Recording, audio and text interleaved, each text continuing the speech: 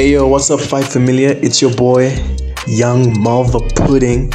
Man, I love Malva Pudding so much, man. Listen, I'm just gonna take a little bit of time to appreciate Malva Pudding for what it is, man.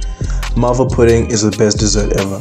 If you're my close friends on Instagram, you'll know what I'm talking about. Malva Pudding, unmatched. Like it honestly, my goodness, I love Malva Pudding so much. So much, man. It's essential experience, man. You gotta get that Woolworths Malva Pudding though, you know what I'm saying? That Woolies Malva. Then you get some Ultra Mal. If you don't get, but you could also get that. There's another Woolies custard that's like vanilla flavor. That's also really good, man. Oh, Malva Pudding is so good, man. If you want me to love you forever, just serve me Malva Pudding, bro. Just every night. 2, 3 servings, 4 servings. I promise you, I'll love you forever. I'll work my ass off for you, man. I'm just giving you a little heads up if you're listening in that way. You know what I'm saying? But welcome back to another episode of The Weigh-In. And you know, so there weren't really any there wasn't any UFC events this past weekend. So I've been thinking to myself, what should I talk about? What should I talk about, man? And you know what? I keep saying I'm going to revisit this. I'll revisit this. I'll revisit that. I'll revisit. And what is it I'm supposed to be revisiting? For all my new MMA fans, for all the people who are just getting into MMA as a sport, or you know, you're interested in getting in, or you found this podcast, you're like, who's this guy, man? Who's this handsome man who talks about fighting, man? Who's this guy, man? Let me hear what he has to say. You know what I'm saying? If you're one of those people, then this episode is for you. This is literally MMA 101. New fans start here. This is for you, man. So I'm gonna go over all like the broad things that you need to know and understand when it comes to the beautiful sport of mixed martial arts. Now, I got this idea actually. A lot of what I'm gonna say, I got from a YouTube video and a little bit of research and other stuff that I got down. So also, if you're a new fan, go and subscribe to MMA on Point. Beautiful YouTube channel where they do like lots of top 10 lists and all that kind of stuff, and helps you learn, helps you keep up with stuff. It's also very interesting stuff. They're very good stuff. So subscribe to MMA on Point. Shout out to them. I'm gonna give them credit. Tommy Toehold on Twitter. Shout out to you, man. But yeah, man, let's get into this thing, man. So where to start? Well, let's start with the origins of MMA. Like where the hell? So who the hell decided, let's put some niggas in a cage and see them fight? You know what I mean? So a lot of people will draw parallels between like gladiator fighting and mixed martial arts, which is, I guess, the spectacle of fighting, yes, but not mixed martial arts specifically. Because remember, gladiators would just use like swords and stuff, and they would train in a specific way, right? So mixed martial arts, what is it, man? It's mixed martial arts, right? And what's a martial art? Martial art is simply a system of fighting or defending yourself, right? So everyone knows the popular sort of martial arts that exist: karate, judo, boxing is a martial art, right? Karate, judo, boxing, jiu-jitsu, taekwondo, all these other styles, and all these variations and systems of fighting, right? And there's always the age-old question. Remember when we were kids, remember when we watched Bruce Lee fight Chuck Norris, right? You know, and we were like, who would win, right? Chuck Norris, the karate guy, Bruce Lee, I'd say he comes from a kung fu background, but he developed his own system of fighting thereafter, right?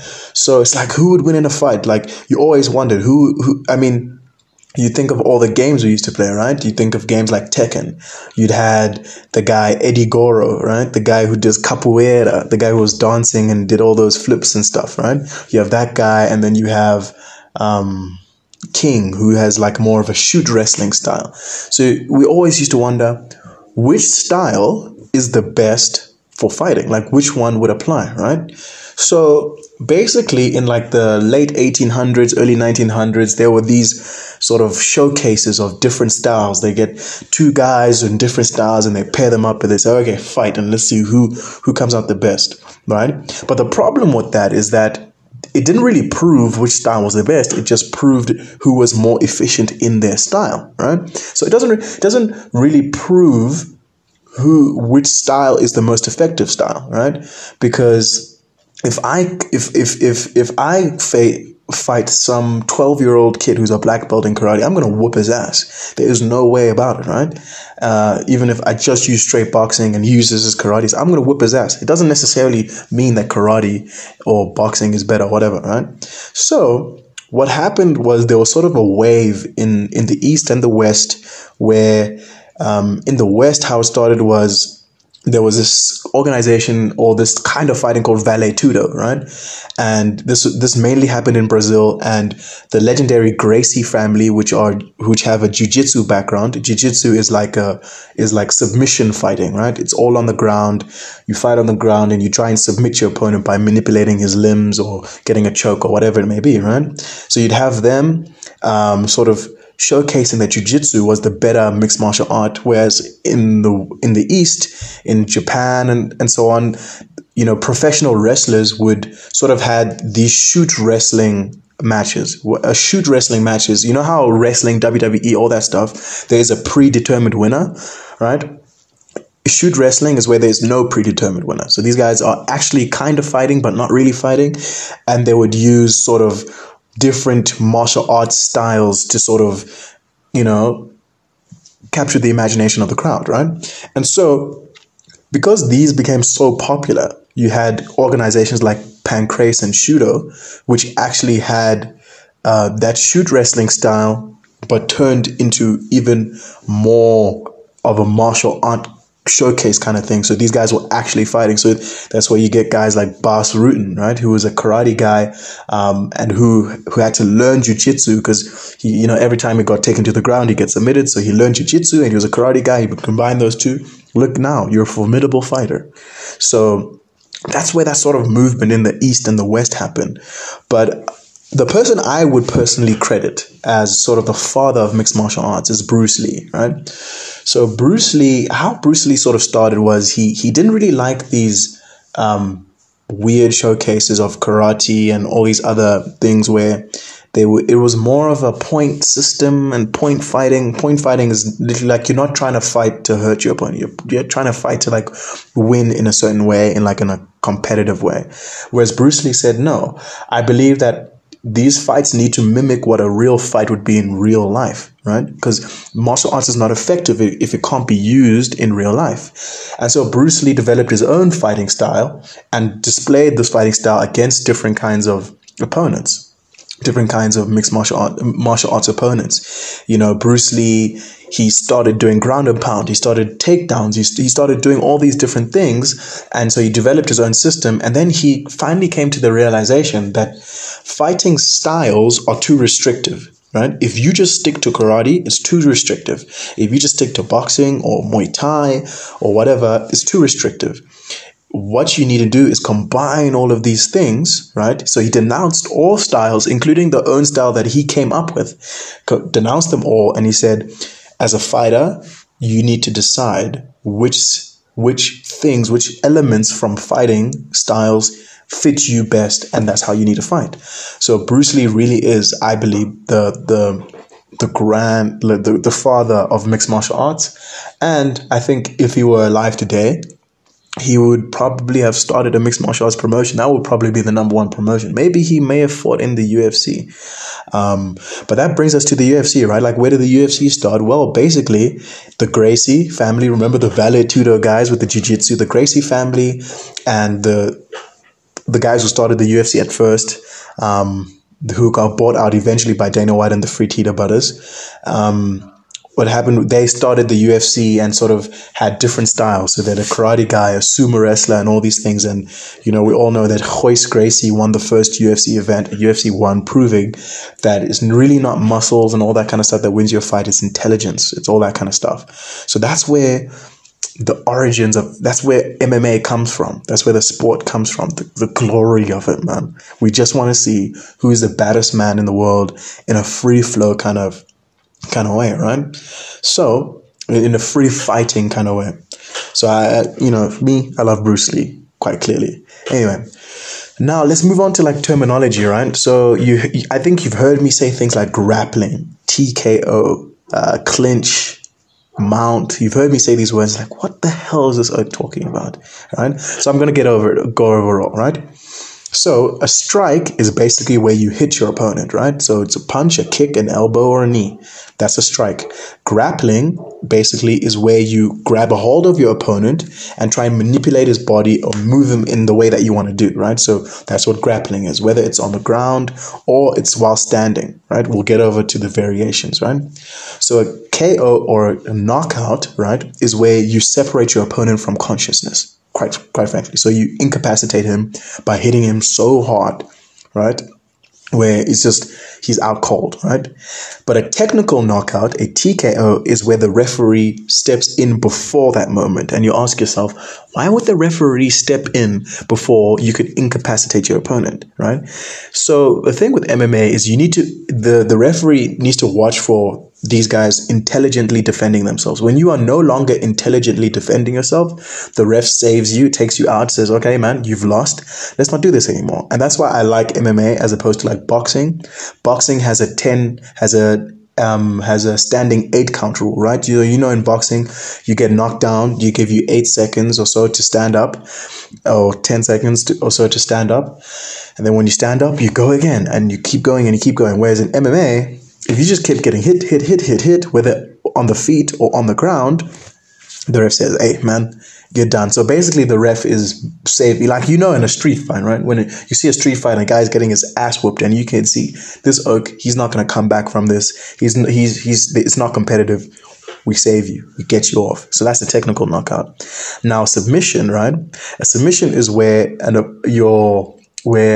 you make your opponent tap several times. So tap out, everyone knows what a tap out is. Basically where you tap, saying, I give up. It's basically giving up in the fight. I wouldn't say giving up, but I don't like the word give up when it comes to submissions, because it's a little bit more I don't know. I don't like the word give up, because no one's really a quitter. You know, you're not really quitting. You're just submitting to. You're saying, no, you've won. I can't get out of this position, and it's extremely painful, right? So how would you submit someone? Through a choke or via limb manipulation. So, you know, when someone has your arm and they twist it behind your back so far, you know, that's a submission, and then you tap out because it's to all your knee or whatever. So limb manipulation, or you get a choke. Right? But you can't choke with your hands. Like, obviously, also that's not very effective, right? You can't just stand on someone and choke them. I think that's a rule. I'm not sure if that's a rule or not, but you know, the chokes have to come with rear naked chokes or guillotines or that kind of stuff. All that other stuff you learn as you watch the sport. There's no point in me explaining to you what a rear naked choke or a guillotine or all these things, like different things are. Just know that those are kinds of submissions, and as you watch, you'll see, oh, that's a rear naked choke. Oh, that's a guillotine. Oh, that's an, high elbow guillotine or whatever it is, right? So then you may hear sometimes there is a technical submission, right? So a technical submission is basically before you are able to tap, you pass out, right? So if someone chokes you, right, you're not getting air, you will pass out, right? You will pass out if you don't tap.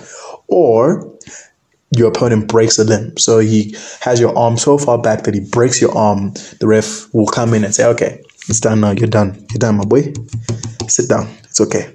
You did your best. It's done. So that's a technical submission, right? So those are the sort of broad stuff. Then let's go over some positional terminology, right? So the clinch. Well, what a clinch is basically when you're grappling while standing up. So you may clinch against the cage, or just clinch clinch in the middle of the cage. But basically there are different variations of a clinch. So there's, you can clinch someone from behind them, from in front of them, from the side. The different positions like over, under, double under, tie, different kinds of clinches, different kind of clinch positions. But a clinch, basically, if you see people holding each other while standing up, that's a clinch, right? And then from the clinch, you can get a takedown, or you can get a takedown from a naked position where you just shoot in for a takedown. A takedown is basically where you tackle your opponent to the ground. You guys have watched rugby. You guys know rugby. Whenever a guy goes down in MMA, we'd call that a takedown, right? So where you're able to clinch and put him down. So a takedown doesn't really count if you if you punch your opponent and then he falls, that's a knockdown. See, that's the difference. You actually take your person down or you knock them down. See how this all makes sense? It's all making sense, right? Now, when we get the takedown and we're on the ground, right, you may hear the word the guard, right? The guard is basically where the opponent is basically where the fighter is in between his opponent's legs.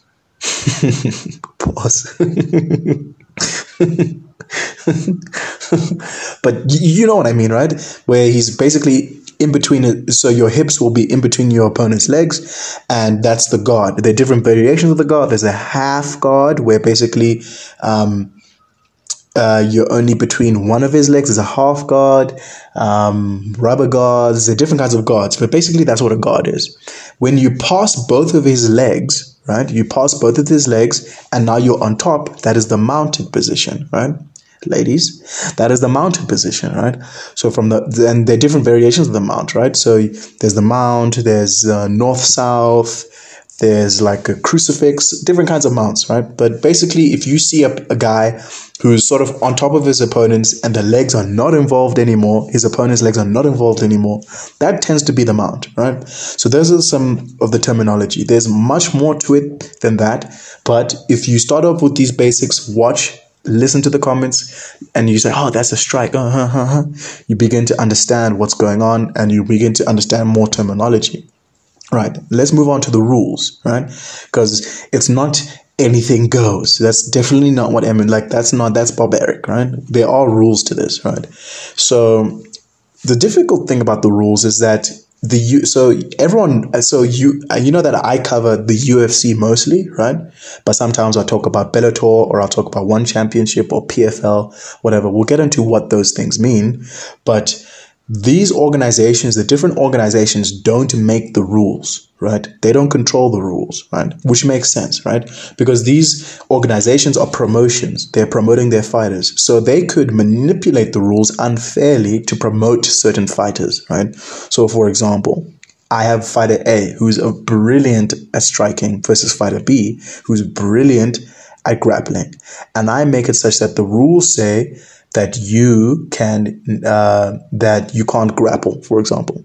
Now, I'm purposefully making it such that my one fighter can get promoted better than the other fighter who's still part of my promotion, right?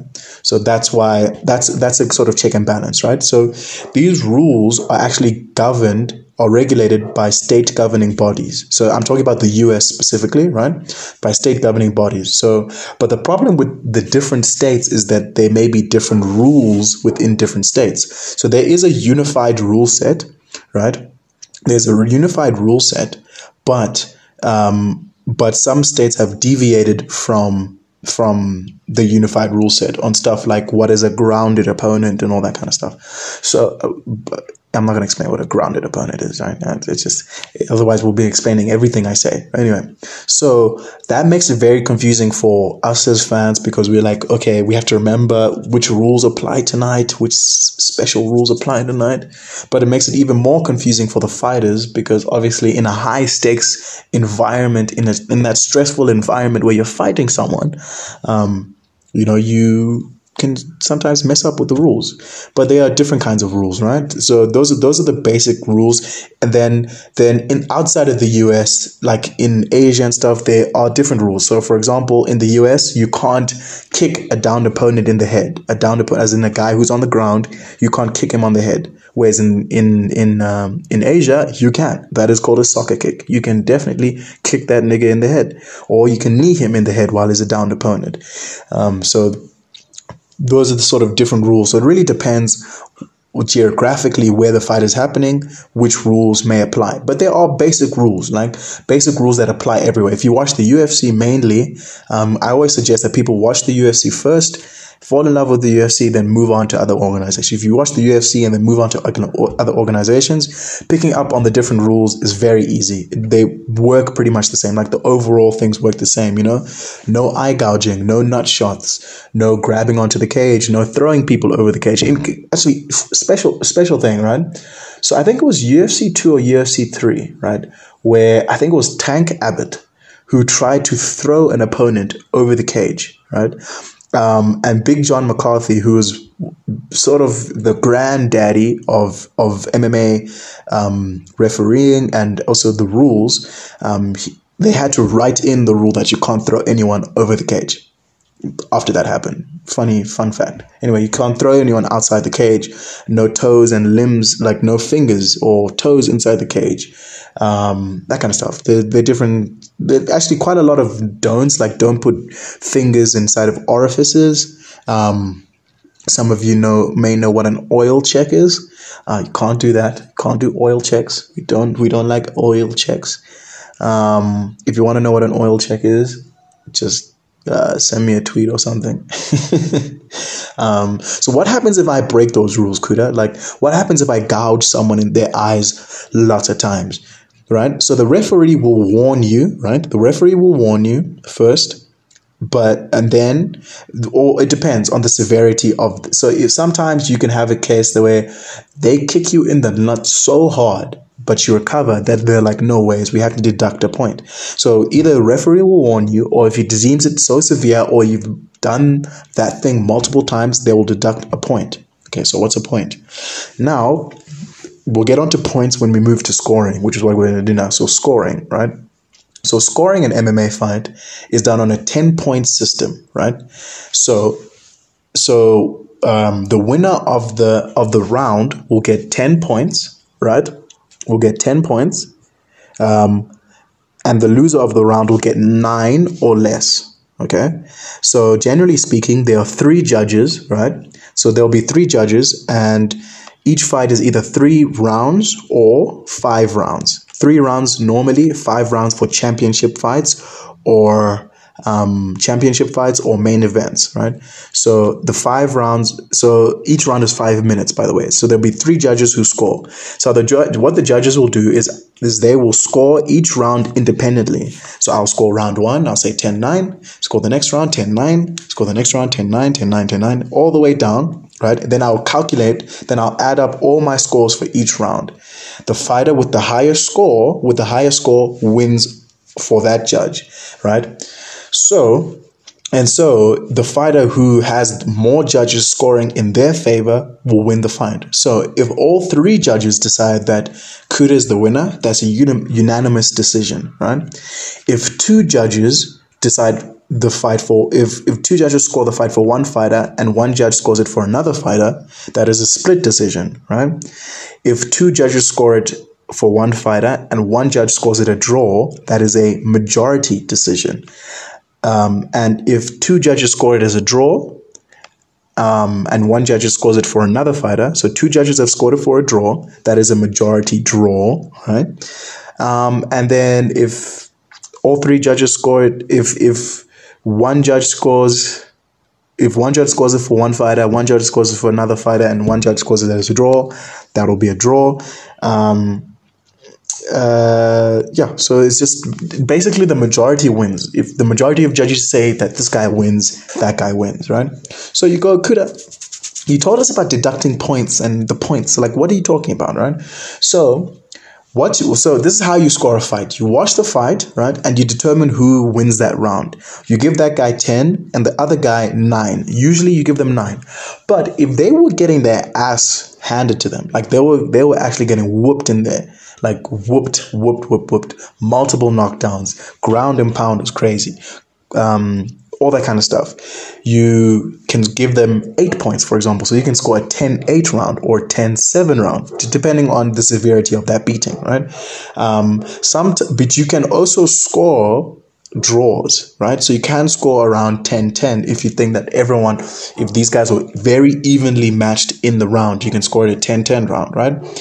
After that comes in the point deductions. So if I win the round, right, let's say I whoop this guy's ass and I win the round 10-9, but I kicked him in the nuts twice and the ref took away a point from me, then you will take 1 point away from that 10-9 and it'll become a 9-9 round, if that makes sense. So you score the fight first, then you deduct the points, if that makes sense, right?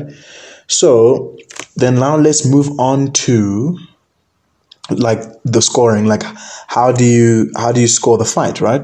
So the fights are scored based on effective striking, grappling, aggressiveness, and control, right? In that order. So the first criteria is effective striking, then grappling, then aggressiveness, then control. So what is effective striking or effective grappling or effective aggressiveness? What is that? It's basically like which strikes and what grappling will contribute to the ending of this fight, right? Which or to a knockout or a submission of some variety, right? So if some guy punches me once, or if some guy punches me 5 times and I'm unaffected, these are not hard strikes, nothing happening. But I punch him once and he gets knocked down, I most likely win that round because I was striking more effectively, right? Now so that's basically what you start. You start effective striking and grappling. If the two fighters are equally matched on that, then you move on to aggressiveness. But this is kind of confusing because they say it's effective aggressiveness, but like surely effective aggressiveness shows up in effective grappling and striking, right? Like if you're effectively aggressive, that means you're striking and grappling effectively. That's where this gets very confusing to score. And that's why anytime you go into MMA Twitter and there's a close decision, people are literally fighting each other, calling each other casuals and stuff. I find that so funny. But anyway, and then if the effective striking and grappling and aggressiveness are all equal, then you move on to control. Basically, who dominated the octagon? Like where did the fight take place, and on whose terms did it take place in terms of the pacing of the fight? Where it took place, on the ground, was it on the feet, whatever, all that kind of stuff. That is how we score fights. So that is scoring. Scoring is confusing. Scoring is hard. The only way you learn how to do it is by watching fights. You gotta watch these fights. All these things make sense when you watch the fights. So at the end of this, I'm gonna say, go and watch some fights. Go and watch some fights, man. Go and watch some fights and learn. Anyway, let's move on to weight classes and weight cutting, right? So when you get into the UFC and you want to fight, you can't just fight anyone. Imagine if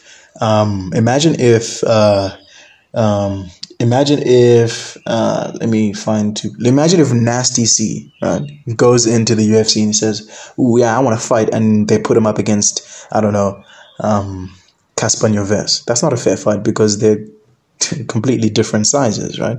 So we can't have that kind of a situation, right? So there are 14 weight classes in the unified rule set, but in the UFC there are only 8 weight classes, 8 main male weight classes and 4 female weight classes, right? So the 8 male weight classes are, right, they start at 125 pounds, which is flyweight, right, which is 57 kilograms. Then you move on to bantamweight, 61 kilograms. Move on to bantamweight, then move on to featherweight, 66 kilograms, lightweight, 70 kilograms, welterweight, 77 kilograms, middleweight, 84 kilograms, light heavyweight, 93 kilograms, and heavyweight, 120 kilograms max, right? So in heavyweight, you can weigh from 93 to 120 kilograms, if that makes sense. So those are the weight classes, right?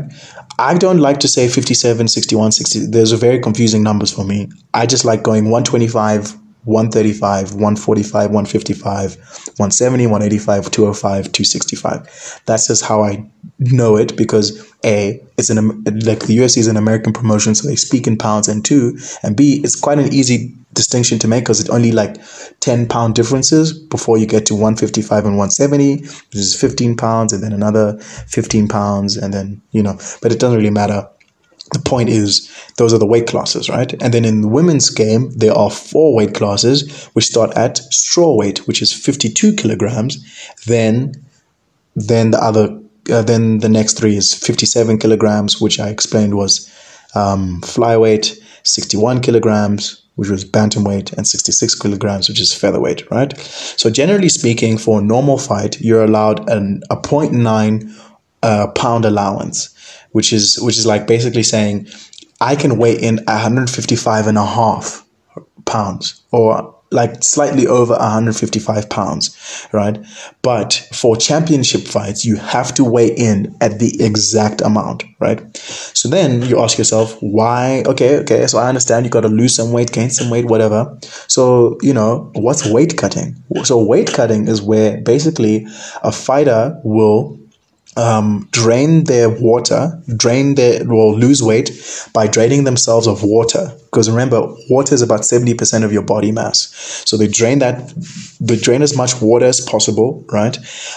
To weigh in. And then once they weigh in, the weigh-ins are usually a day before. The day after, they rehydrate so that they can get back to as close to their normal weight as possible. So that's why sometimes a fighter will fight at 145 pounds, but they'll walk into the octagon at around 150, 155 pounds. That is just they just want a size advantage. You know what I mean? There's a significant size advantage you can get. So imagine if I was the only person who weight cutted, right? And I was fighting people who weigh my weight, who weigh significantly less than me, but I weight cut, then I put on the extra mass. I've got a significant advantage in there. But weight cutting is very controversial because it's dangerous, right? You can weight cut and die. There have been cases where people have died or suffered very much from weight cuts. People weight cutting and being sent to the hospital, having organ failures, that kind of stuff. So weight cutting is very dangerous. Kuda, what are we going to do about weight cutting? Nothing. As it stands, it's not illegal. It's not been outlawed. So there's nothing really that we can do. One championship all the way in Singapore have claimed to have found a way to minimize weight cutting by not allowing you to cut a certain amount of your body weight. But that's what they claim. We don't really know. Or we can go with what they claim, right? Anyway, moving on. Different promotions, right? I talked about one. So the UFC is not the only player in town, right?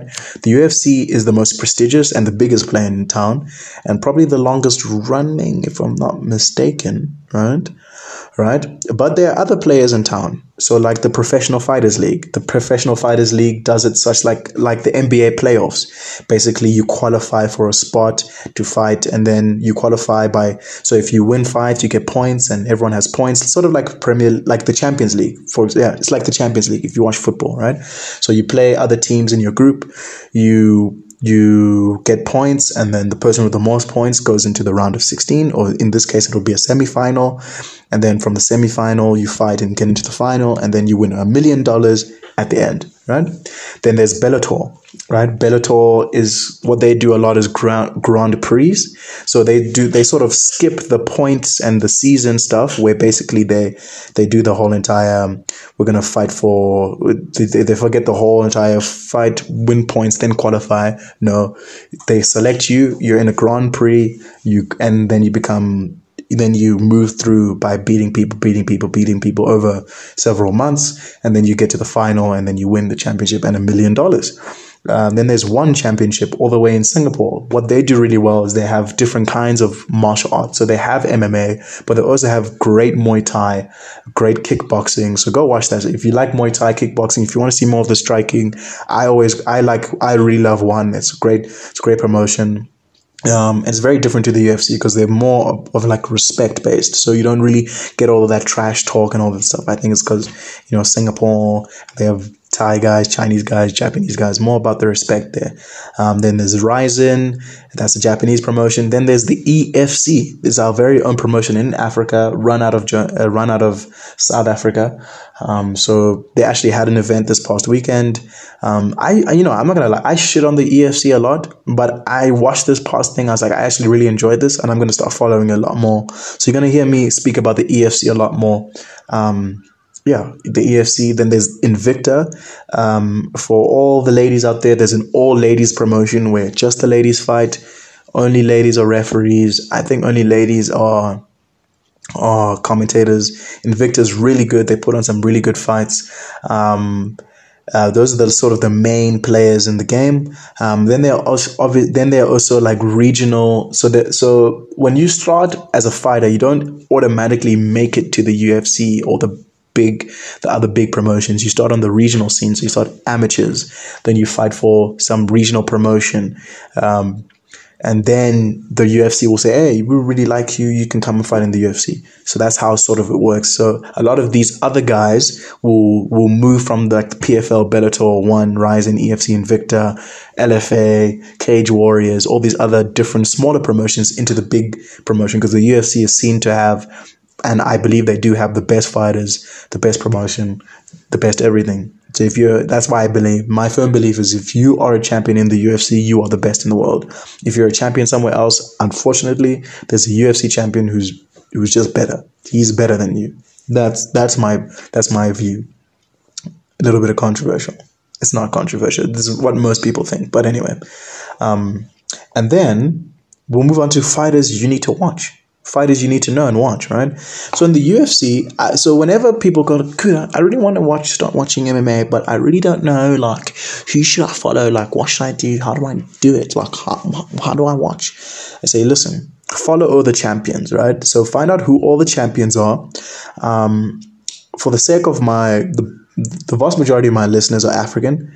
But shout out to all my niggas out there in, I got niggas in, I think I've got some niggas in Turkey who are listening. Got some niggas in Germany listening. Niggas in Slovenia listening. Shout out to all you, man. Shout out to you, man. I don't know how to greet you guys, but shout out. People in Singapore listening. But the vast majority of my people are African, right? So speaking to you, so incredibly in the UFC, right, there are about 600 male fighters, and Africans count for about 5% of that number. So there are about 30 African fighters on the roster. However, of the 8 champions, 3 are African. So we've got about 38% of the champions. So we're really outdoing ourselves here. So I would say follow Kamaru Usman, Israel Adesanya, and Francis Ngannou. Usman is the welterweight champion, Adesanya is the middleweight champion, and Francis Ngannou is the heavyweight champions. So I'd say follow those 3 champions, right? Those are the 3 African champions. Some other champions you can follow: Amanda Nunes. I will put my balls on the line and say she is the greatest fighter to ever exist, male or female. There's Valentina Shevchenko there, who's also a great fighter. Rose Namajunas, who's also a great champion. Other champions are not so popular. You can look at Volkanovski. Don't really like him, but he's all right. Brandon Moreno, lovely dude, lovely guy. I think he's so cute. He looks like McLovin. So if any of you watch Superbad, go Google Brandon Moreno, and he's like a nerd. He just collects Lego and stuff, and he also happens to be one of the most deadly men on the planet. Other people, but to be a star in the UFC, you don't need to have a title. You don't need to have a title. You know, you hear me talk about Conor McGregor a lot. He's the biggest star in MMA history. John Jones, controversial dude. He's considered the greatest fighter ever, and he's making his move up to heavyweight. Max Holloway, great striker. I believe he's the people's champ, in my opinion. You talk about the Diaz brothers, who's don't give a F attitude, sort of makes them very popular. And Nick Diaz is making his return very soon, so stay watching for that. I'll obviously give you the whole 411, the whole story, the whole thing about the Diaz brothers. And Jorge Masvidal, also a very big star. He won the BMF title for the baddest mother effer in the game. And it was a once-off thing that he won against Nate Diaz. And The Rock actually put the belt on him. So it's quite a popular guy. And then finally, when to watch and how to watch, right? So, unfortunately for us in South Africa, and Africa as a whole, we have to wake up really early to watch these fights. So they normally play on SuperSport Grandstand or SuperSport Action, and you can watch the fights, or you can also just record the fights and then watch them later in the morning. They also replay the morning after. So normally they'll be on a Saturday night, Sunday morning type deal. And they started around 2 o'clock or 4 o'clock, depending on which coast they're on, 2 o'clock or 4 o'clock, and then you just watch from there. And how to follow? Well, the best place to follow is MMA Twitter. I'm on MMA Twitter, trying to get more engagements and stuff from MMA Twitter guys. But MMA Twitter is unique in the sense that there's no other sport in the world where the fighters, the promoters, and the fans interact so they interact like so fluidly. Like you can literally, like, just the other day, Gary Goodridge, who's a Octagon legend, followed me on Twitter. I was super hyped. Chris Cyborg blocked me on Twitter. I don't know why. I love that girl, man. She's a Bellator champion, one of the greatest fighters ever. She blocked me on Twitter. I don't know why, dude. I'm still heartbroken about this. If you guys love me, please just add Chris Cyborg and ask her why she blocked me. I miss her. I miss Chris Cyborg, man. And then how else can you follow on Wikipedia and Tapology, UFC stats? Those give you like good statistical stuff, records, all that kind of stuff. Very good stuff. There's plenty of YouTube material, plenty of Twitter material, Bloody Elbow, MMA Talk, I think they call themselves. Different sort of news outlets that you can use. But yeah, man, that's how you can follow the game. You can follow the game like that. And yeah, that's it from me, man. That is the way in, bro. So I hope this made it a little easier for you guys, all my new fans. And if there's any other questions you have, keep sending me your questions. I love it when you guys send me questions. Keep sending me your questions. Keep engaging with me. It's been your boy, Young Malva. Yo, and if you see me in the streets, buy me some Melva pudding, man. Please, buy me Melva pudding, man. But thank you so much for listening, and peace.